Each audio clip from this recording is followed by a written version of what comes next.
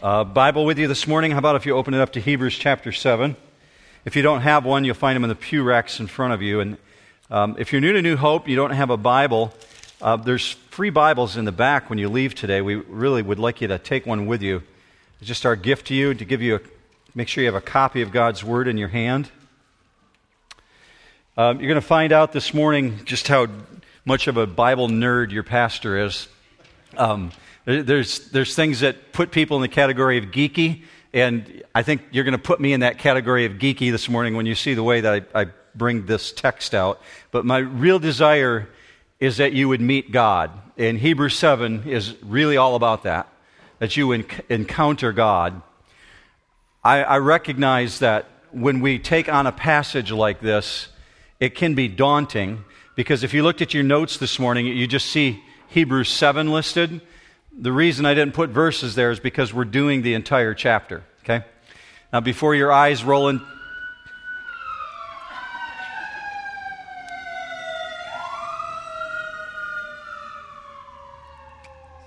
There's some things you just don't try and compete with.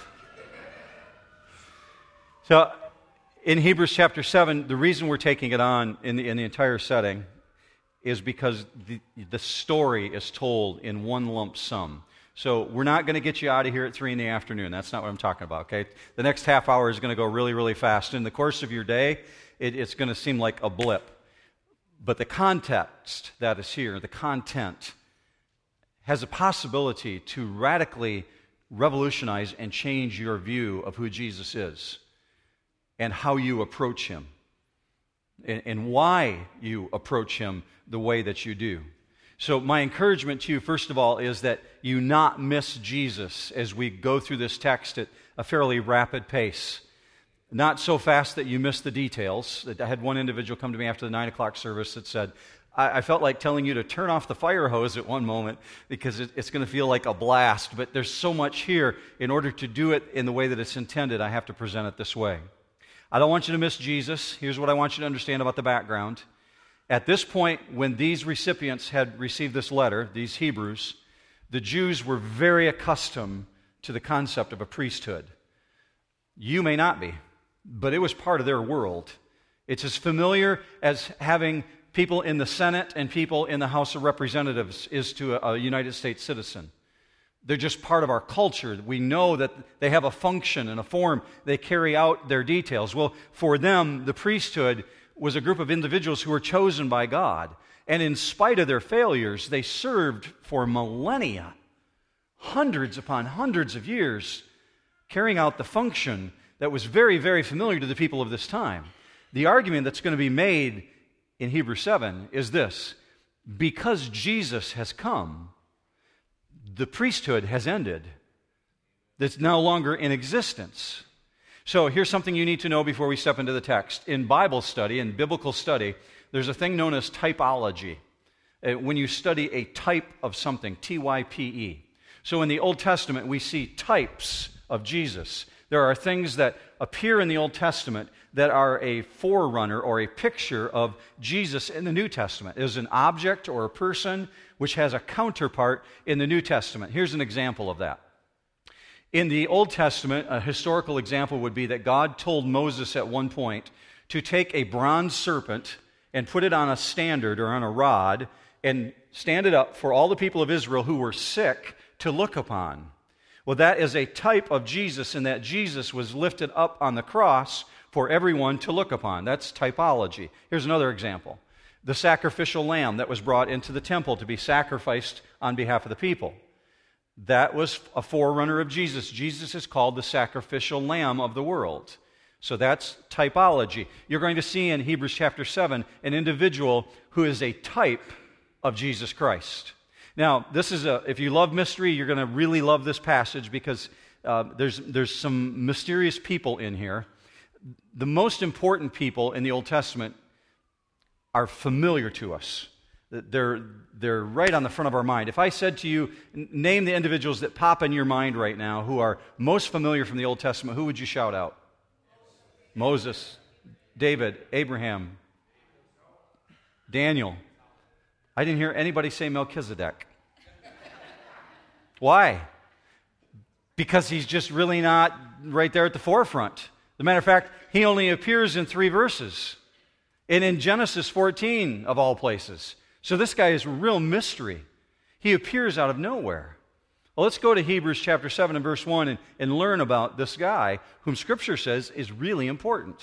You'll see this on the screen as well. For this Melchizedek, king of Salem, priest of the Most High God, met Abraham returning from the slaughter of the kings and blessed him. And to him Abraham apportioned a 10th part of everything. He is first, by translation of his name, King of Righteousness, and then he is also King of Salem, that is, King of Peace. He is without father or mother or genealogy, having neither beginning of days nor end of life, but resembling the Son of God, he continues a priest forever. So we've got this guy who appears once in Genesis 14 in the historical record. And then again in Psalms, David writes about him 1,000 years later in the poetic record, just in another verse. You would hardly consider that dominant, would you? He suddenly appears and then he quickly disappears. But the Holy Spirit has reached back and touched the writer of Hebrews and caused him to use these passages to explain to us who Jesus is and why he's better, why he's superior. Now, if you've been with the study of Hebrews very long, you remember this verse from Hebrews chapter 6. I'll put on the screen. Verse 19, speaking of Jesus, it says, Jesus became a high priest forever after the order of Melchizedek. Now, we're going to look at some really minuscule intricacies, but they're so important for you to understand this passage. First minuscule intricacy is this. In verse 2, we're told Melchizedek is a king. He's a king of a city known as Salem. Now, here's something about Melchizedek that's very important. The first part of his name, Melchi, is his name. Zedek is his dynasty. It's a dynastic name. Matter of fact, he's a Jebusite. And the Jebusites were rulers in the land of Israel, the promised land at this period of time. So he's a Jebusite. His last name, his last title is Zedek. So he's Melchizedek. When Joshua went into the promised land, he ran into a king with a very similar name. Why? Because it's a dynasty. It's part of that. So we're now told he's not only a king. In verse 1, we're told he's also a priest of the Most High God. Therefore, this guy is a priest and a king. Now, that name and that title tell us 2 important things about his reign. Here's the 2 things. He ruled in righteousness and he ruled in peace. Now, that's very similar to Jesus, a type, Melchizedek, of Christ. Let's look at a verse that's referring to Jesus and his peace and his righteousness. Isaiah chapter 9, you'll see this one on the screen, verse 6. For to us a child is born, to us a son is given, and the government shall be on his shoulder, and his name shall be called Wonderful Counselor, Mighty God, Everlasting Father, the Prince of what? Peace. Now, you thought that was just a Christmas verse, didn't you? As a matter of fact, if you go on to read it, you'll see that it refers to peace and righteousness throughout that passage. This is Jesus, a forerunner. This passage is saying, here's what Messiah is going to look like. He's going to be a king of peace and righteousness. Now, here's another detail. In the Old Testament, the throne and the altar were always separate. The king had his business, the priest had his business, and the two didn't mingle. They didn't get into each other's business. Matter of fact, when you see King Saul in the Old Testament trying to get into the business of the priesthood, God judges him, and God chastises him and punishes him because the priest didn't mingle with the king and the king didn't mingle with the priest. But here we have a man who's got both offices, priest and king. Very, very interesting, these intricacies. All these things are pointing to Jesus, who's both priest and king. That's why I wanted you to get this background. It's all pointing to who Jesus is. Now let's take the first big chunk, verse 4. See how great this man was to whom Abraham the patriarch gave 1/10 of the spoils. And those descendants of Levi who received the priestly office have a commandment in the law to take tithes from the people, that is, from their brothers, though these also are descended from Abraham. Now, this is just really focusing on the greatness. See how great this man is. In the Greek language, it's saying observe, discern, something specific about this individual, because there's some historical facts which have theological implications. So he's going to bring out a few of the historical facts. Verse 4, he says, he received 1/10 of the spoils. That's a historical fact. Abraham gave tithes as a result of a mini war back to Melchizedek. This is significant. Abraham went off to a battle. He marshaled an army because some of his family had been stolen. They had been taken as kidnapped victims for ransom. And the individuals, the kings who carried them away, literally held them until Abraham marshaled an army and came into battle against them. And he defeated them soundly. As a result of the defeat of the kings, or the slaughter of the kings, Scripture calls it, he hauled back his family and he took the spoils from the defeat. Well, when he ran into Melchizedek, because he recognized who Melchizedek was, he presented tithes to him. Now, keep that in your mind as you move forward into verse 6. It says this, "But this man, Melchizedek, who does not have his descent from them," meaning the Jews, "received tithes from Abraham and blessed him who had the promises. It is beyond dispute that the inferior is blessed by the superior."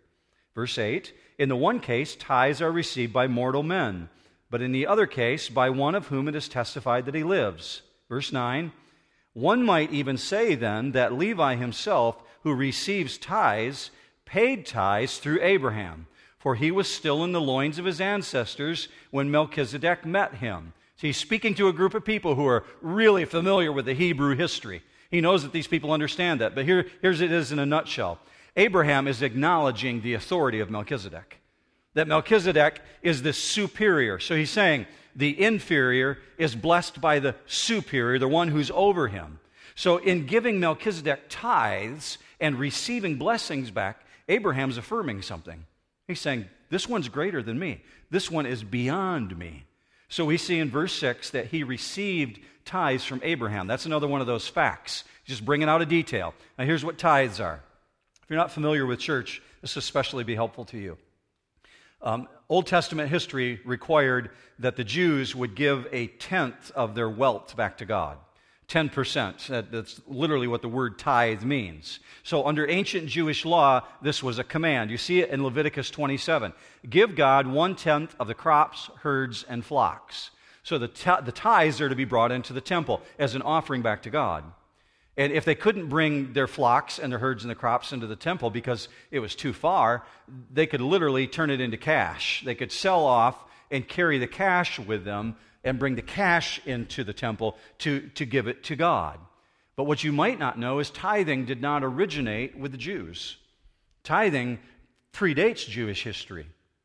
Tithing is actually thousands of years older than Moses. Matter of fact, archaeologists have found that many nations practice the art of, or the action of tithing and bringing money into the storehouse. And so we see Abraham doing something that predates the law. Let's go back to Genesis 14, to just those 3 verses that were really kind of obscure about Melchizedek and Abraham's encounter. You'll see this on the screen. Genesis 14:19. It says, he blessed him. This is Melchizedek blessing Abraham. He blessed him and said, "Blessed be Abram of God Most High, possessor of heaven and earth, and blessed be God Most High, who has delivered your enemies into your hand." He gave him, meaning Abraham, gave him to Melchizedek 1/10 of all. It's remarkable. There's no law. There's no commandment. Abraham is under no obligation to give Melchizedek anything. Yet he freely gives back the best that he has. So what you're seeing here is typology. Just like Melchizedek is a type of Jesus, Abraham is a type of you and I today. He recognizes there's this superior over him, and God has blessed him, so he's taking what he's been blessed with and he's giving back. So in the church today, we're under grace. We're free of the demands of the law. And so the New Testament doesn't give any definite amount of money that you and I are supposed to bring into the church. I keep looking at the offering boxes because I'm thinking that's where we do our giving. We don't have to do any specific amount because we're not under the law. We're not told what the amount is to be, but we're told that we're supposed to give. It doesn't mean giving is optional. God still expects us to give, but the basis of our giving is our devotion to God, our dedication. I'll help you understand that in a minute as we move forward. Now, here's another detail. The Levitical priests worshipped Yahovah. You heard that term before, Jehovah? Is that familiar to you? Okay. The term Jehovah is a nationalistic title. It's a phrase that's familiar to the people of Israel, not so familiar to people of other nations. So this title, Yahovah, comes out in the Old Testament when the Jews were worshiping God. But Melchizedek comes on the scene, and in verse 1, just allow your eyes to drift back up there, and we see that Melchizedek is priest of the Most High God. And then up here in this verse on the screen, you see in Genesis 14, blessed be Abram, God of Most High. In the Hebrew language, that's El Elyon. I want you to see this title on the screen because you might want to write this down in the back of your Bible. El Elyon is the name that was most familiar to the people of Bible times for God, the God who is creator of heaven and earth. See, Jehovah, the Jews knew him by Jehovah, Yahweh. That was their nationalistic title. That's the way they identified God. Melchizedek comes on the scene and says, blessed be Abram, father of the Jews, who serves El Elyon, the Most High God, possessor of heaven and earth. Why is that significant? Because your Jesus is God of the whole earth, not just one nation. He's not Messiah of the Jews, he's Messiah of the world. So Melchizedek, the forerunner of Jesus, says, blessed be El Elyon, the God over all of creation, the God over all the world. And very interestingly, immediately after this encounter, Melchizedek leaves the scene. Abraham runs into the king of Sodom. And when I'm saying Sodom, I'm talking about Sodom and Gomorrah, those two twin cities. Abraham runs into Sodom, the king of Sodom, and he begins using this exact same title himself. He no longer refers to God as just Yahovah. He says, Yahovah El Elyon, Lord God of the Most High. You see it in Genesis 14:22. Now, before I get bogged down into this minutia, let's move forward because we've got a few more verses. Verse 11 says this, now if perfection had been attainable through the Levitical priesthood, for under it the people received the law, what further need would there have been for another priest to arise after the order of Melchizedek, rather than the one named after the order of Aaron? For when there is a change in the priesthood, there is necessarily a change in the law. For the one of whom these things are spoken belonged to another tribe. He's starting to talk about Jesus here now. For the one of whom these things are spoken belonged to another tribe, from which no one has ever served at the altar. For it is evident that our Lord was descended from Judah, and in connection with that tribe, Moses said nothing about priests. What you're seeing here is a radical change. The God who instituted the Levitical system in the Old Testament on Mount Sinai is bringing about a radical change. And this is what this writer of Hebrews is trying to tell these people. It's no longer the order of Aaron. It's no longer that Aaron is the one by whom you come to God. It's forever the order of Melchizedek. So he goes one step further. And he says, not only is Melchizedek better than Aaron, Melchizedek replaces Aaron. This order of Melchizedek. Why such a change? This may not rock your world until you understand this, but hear me on this. Why such a change? Because the law, meaning the system of works, which people still participate in today in 2014, that system is imperfect. It could never work. The priesthood is imperfect. The Old Testament priests could not complete the work of God. So in other words, when you come in here this morning and you want to meet God, you want to engage with the God El Elyon, and you hope that the environment is right for that to happen, under the priesthood, that could have never been complete. It couldn't happen. Sin separated them from that God. So the priest of the Old Testament could only take them so far. That's why he's making the case. We have a great high priest who could take us all the way into the presence of God. El Elyon. So if there's a change in the law, that must mean something monumental has happened, correct? Now let's put it in 2014 terms. We have in the United States a president of the United States. The president cannot proclaim himself to be king, correct? Yeah, some of you say amen heartily. Because there's presidents who have thought that way, that they should be king, okay? So we've got it in law that a president cannot be king of the land. They are president. They are term limited. So what would have to happen for a president to become king? The law would have to change, right? I mean, in its most basic form, there would have to be a change to our Constitution. The law would have to change. So in the law of Moses, there was absolutely no provision whatsoever for a priest to come from the tribe of Judah. It just wasn't there. That's why he's saying in verse 14, it couldn't happen. It wasn't in the law. But since our high priest is from the tribe of Judah, there must have been a change that was monumental, a change in the law. Well, there has been. The entire system of the law was eliminated because of one action. Let me take you to the book of Colossians. Look with me on the screen. Colossians 2:14. He, meaning Jesus, canceled out the certificate of debt consisting of decrees against us. What are decrees? Laws. Consisting of decrees against us, which was hostile to us, and he has taken it out of the way, having nailed it to the cross. Praise God, New Hope. That is the monumental change. Jesus forever obliterated the law. The great high priest now can take us into the presence of God, where we can encounter God, because Galatians 5:1 says it was for freedom that Christ set us free. Meaning you're no longer under the law. You're now living in an age of grace. So you and I obey not out of outward compulsion. We don't give to God because someone's making us do it under a legal system.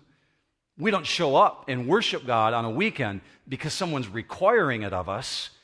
We do it because we want to meet God. We want to encounter the living God of wonders. Now, when people hear things like this, they think naturally, does this mean that the law of God is done away with? What does that mean to the Ten Commandments? Are those eliminated? What do we do with that? Well, understand that in the Bible, law has several different meanings. So when we look at the Ten Commandments, we want to look at that as God's moral law, and I'm going to give you an explanation of that. God's moral law never changes because God's moral law is part of His nature and His character. So when God gives us these Ten Commandments, we find those reflected throughout the Bible. Let me use an example for you. In Genesis, man falls. There's two sons born, Cain and Abel. Cain and Abel begin a fight, and one of the brothers is murdered. God arrives on the scene and says to the murderer, "Your brother's blood screams to me from the ground," meaning God is very unhappy with the situation. God on Mount Sinai says, "You shall not murder." Jesus in the New Testament shows up and says, if you're even angry with your brother, you've committed murder in your heart. See, his consistent thread is part of the nature and the character of God.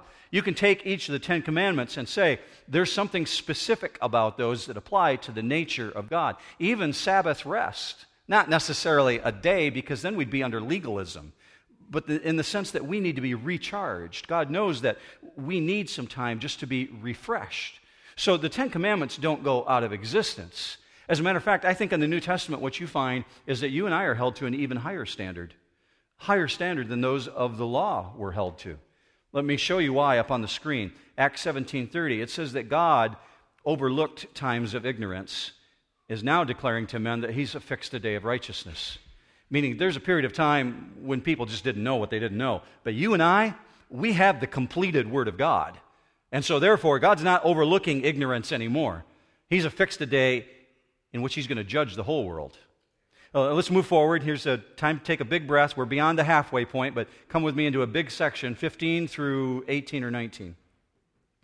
This becomes even more evident when another priest arises in the likeness of Melchizedek, who has become a priest not on the basis of a legal requirement concerning bodily descent, but by the power of an indestructible life. Here's Jesus, verse 17. For it is witnessed of Him, meaning Jesus, you are a priest forever after the order of Melchizedek. For on the one hand, a former commandment is set aside because of its weakness and uselessness. Verse 19, for the law made nothing perfect, but on the other hand, a better hope is introduced through which we draw near to God. And just two words I want to pull out of that big section. If you have your Bible this morning, you want to write or circle something, I would be circling the word another. And specifically, here's the reason why. Another means another of a different kind. It's the word heteros. And in the Greek language, there's two words for another. One is allos, which means another of the same kind. Heteros is another of a different kind. So let's put it in terminology we can understand. Let's say I'm driving a 2005 Chevy Malibu, and it's a real junker. It's got 300,000 miles on it, and I need to get rid of it. If I take that Chevy Malibu and trade it in and get myself another brand new Chevy Malibu 2014, I'm getting an allos, another of the same kind. But if I take that old used Chevy Malibu and I trade it in for a 2014 Jeep Wrangler, I'm not only a happy boy, I'm getting another of a different kind. That's heteros. That's what's used of Jesus. Another of a different kind. Why is that important? See, in Jesus, we do not have another just like the priest who went to the temple, who were imperfect, who were full of sin. We have another of a different kind, a heteros, one who is completely different. Still a priest. Just like in the analogy of an automobile, still an automobile, Jesus still a priest, but of a completely different kind, because the Levitical priest served into an imperfect system, under an imperfect law. They were weak and useless, according to verse 18, and they could not continue forever. But verse 16 says Jesus had an indestructible life, and has an indestructible life. So therefore, he's the perfect high priest. He will never be replaced. So if we translate that over to what we learned last week, Jesus can do what Aaron could not do. Jesus takes us into the presence of God, and he drops anchor, church. Familiar with that image? We talked about that last week, how he puts the anchor for us in a good place, a strong, secure place. See, Jesus could do what Aaron could never possibly do. Now, two more details before we wrap this up. Look with me again at verse 18 very closely, because it says, the former commandments have been set aside because they're weak and they're useless. This is really the climax of the text. I know there's a couple more verses, but this is the high point. Here's the emphasis. The law is replaced by Jesus. So he uses this phrase, setting aside. It's in your notes this morning. This setting aside looks like this. It says to do away with something that's been established. Here's how it was used.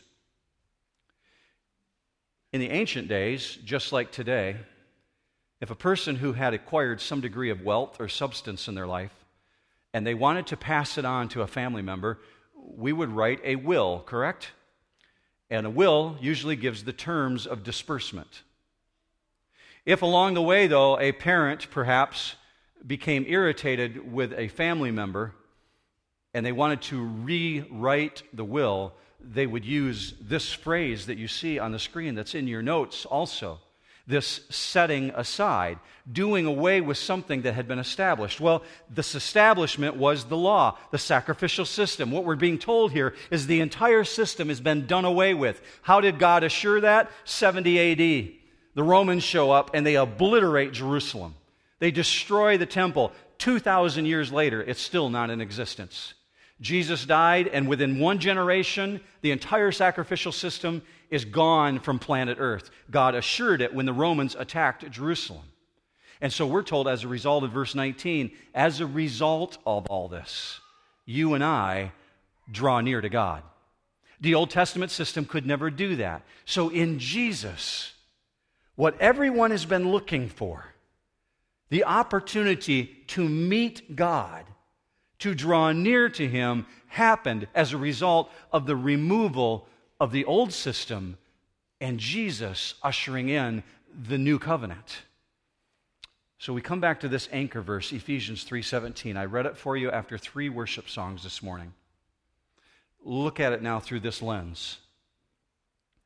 That Christ may dwell in your hearts through faith, and that you, being rooted and grounded in love, may be able to comprehend with all the saints what is the breadth and length and height and depth, and to know the love of Christ, which surpasses knowledge, that you may be filled up to all the fullness of God.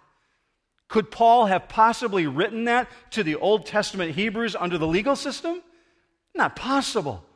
But in Jesus, this is possible. You can know what it is to enjoy the fullness of God. This is the ultimate goal of the gospel, that you and I would be brought right into the presence of God.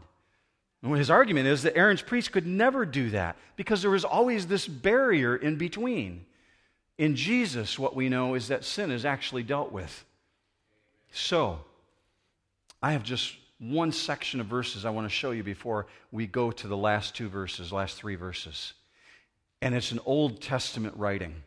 It's something that I read and it amazes me that the Jews didn't see it and understand it. Let me take you back to the book of Jeremiah. With everything in mind that you just saw, look with me at Jeremiah 31. This is God speaking. Behold, the days are coming, declares the Lord, when I will make a new covenant. That's just an excerpt. Go to the next excerpt. This covenant, the covenant which I will make with the house of Israel after those days, declares the Lord, I will put my law within them and on their heart. In other words, not on tablets of stone anymore. I will write it on their heart. I will write it, and I will be their God, and they shall be my people. Next excerpt, Jeremiah 31:34. For I will forgive their iniquity, and their sin I will remember no more. That's under the new covenant. Now, if I have a guy who's lived my entire life trying to earn God's favor, trying to bring just enough sacrifices into the temple that maybe God will overlook my sin, or at least he'll have a covering. If I've worked my entire life trying to please God, I am loving that verse. That God has said, there's a time coming when I will forgive iniquity and I will remember sin no more. I want that. I want that elimination of my criminal record. That's what God is saying. I'm going to wipe it out and I'm going to remember it no more. How did the Jews miss that in Jesus? I don't know. I understand there's some blindness going on, but man, it's right there. Well, let's wrap this up. Go with me to verse 20. And it was not without an oath, for those who formerly became priests were made such without an oath. But this one, verse 21, but this one was made a priest with an oath by the one, meaning God, who said to him, the Lord has sworn and will not change his mind. You are a priest forever. This makes Jesus the guarantor of a better covenant. And God made that oath, as you learned last week. And can God lie? No. God's oath cannot be broken.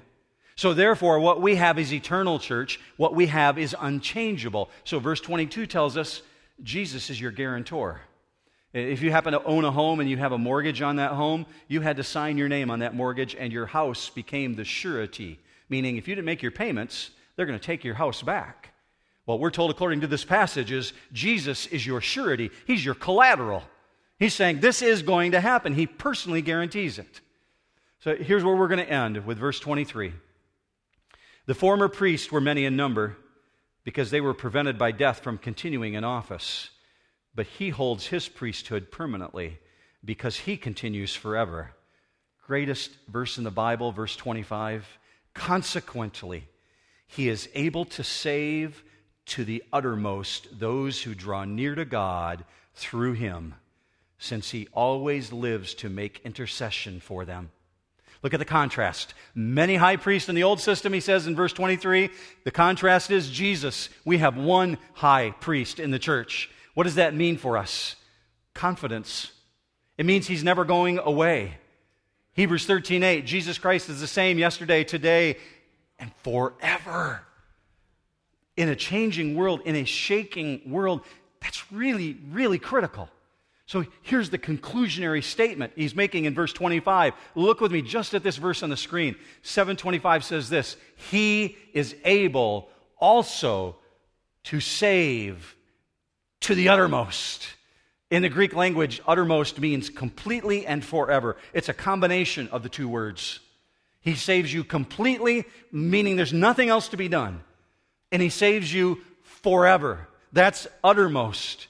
How does He do that? When we draw near to God through Him. Now, this is a point at which many Bible teachers get in trouble. I'm going to come back to that in just a second. Now, we're told that Jesus is our intercessor. Verse 25 says, He always lives to make intercession. Do not think of God as being angry with you. If Jesus is your great high priest, it's because you've surrendered your life to Jesus. So therefore, God cannot be angry with you. So Jesus is not sitting at the right hand of the Father saying, wait, don't get too mad at Him. That's not what intercession is. The Son is not constantly appealing to the Father. Hebrews 13 tells us that God the Father and God the Son are on the same page regarding your salvation. So what does this actually mean, that He intercedes for us? Intercession involves representation. He is your great high priest. What is the function of a priest? To bring a sacrifice before God the Father. What is your sacrifice? 1 Peter chapter 2. The way you live your life. You live out your life as a spiritual sacrifice. So before the Father, Christ makes intercession saying, look at that one that belongs to us. Look what that one is doing. And God the Father and God the Son determine whether or not it's being done of a genuine heart. So the Father and the Son are on the same page, and the Son, being the high priest, intercedes to bring you and your prayer life before the Father. Why? Because according to this quote, and this is very accurate, it's what He is that determines what He does. What is He? Your great high priest. So what does He do as a result of that? He intercedes for you. You pray through Jesus to God the Father. I want to come back to this point where I said Bible teachers get in trouble. Because verse 25 says, we draw near to God, underline, through Him, right? Many Bible teachers get criticized for claiming Jesus as the only way to God. Here's the reason that we claim it. Because God said it. I mean, it's as simple as that. It's not, thus saith Mark, okay? Thus saith the Lord. We draw near to God through Him. That's why Jesus said in John 14:6, no one comes to the Father except through me. That's the way it happens. So that may not be popular. And in the world that we live in, it certainly is not popular. But just because it's not popular doesn't mean it's any less true. See, Jesus is not only able, He's the only one who is able to save. Acts 4:12, there is salvation in no one else, for there is no other name under heaven given among men by which we must be saved. Now, if you've been counting along on these verses, you know that there's 3 verses left. I'm not preaching on them or teaching on them. I'm just going to read them to you to close and let you draw from these last couple verses what you see about Jesus. Look with me at verse 26. For it was indeed fitting that we should have such a high priest, holy, innocent, unstained, separated from sinners, and exalted above the heavens. He has no need, like those high priests, to offer sacrifices daily, first for His own sins and then for those of the people, since He did this once for all when He offered up Himself. For the law appoints men in their weakness as high priests, but the word of the oath, which came later than the law, appoints a Son who has been made perfect forever. See, our priest has no weakness, and because he has no weakness, he is perfectly able to love you, and he is perfectly able to save you, because he is able. How cool is that? Okay, you did it. 28 verses. Way to go, everybody.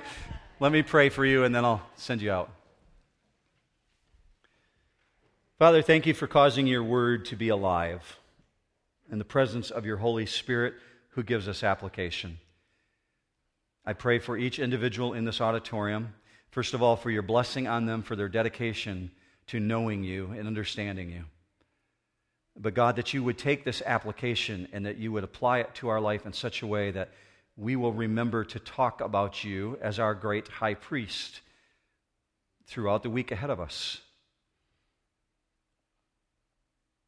When we engage with family members and friends in conversations, that we will remember that you are our intercessor, that you go before us, and Lord Jesus, that you took us right into the throne room of God as our anchor. Thank you for these truths. You've done things for us that the old legal system could have never done, and we praise you that we do not live under that law, but that we live under your grace and your mercy. Remind us of those things as we go out in Jesus' mighty name. And all God's people said, Amen. Have a great week, New Hope.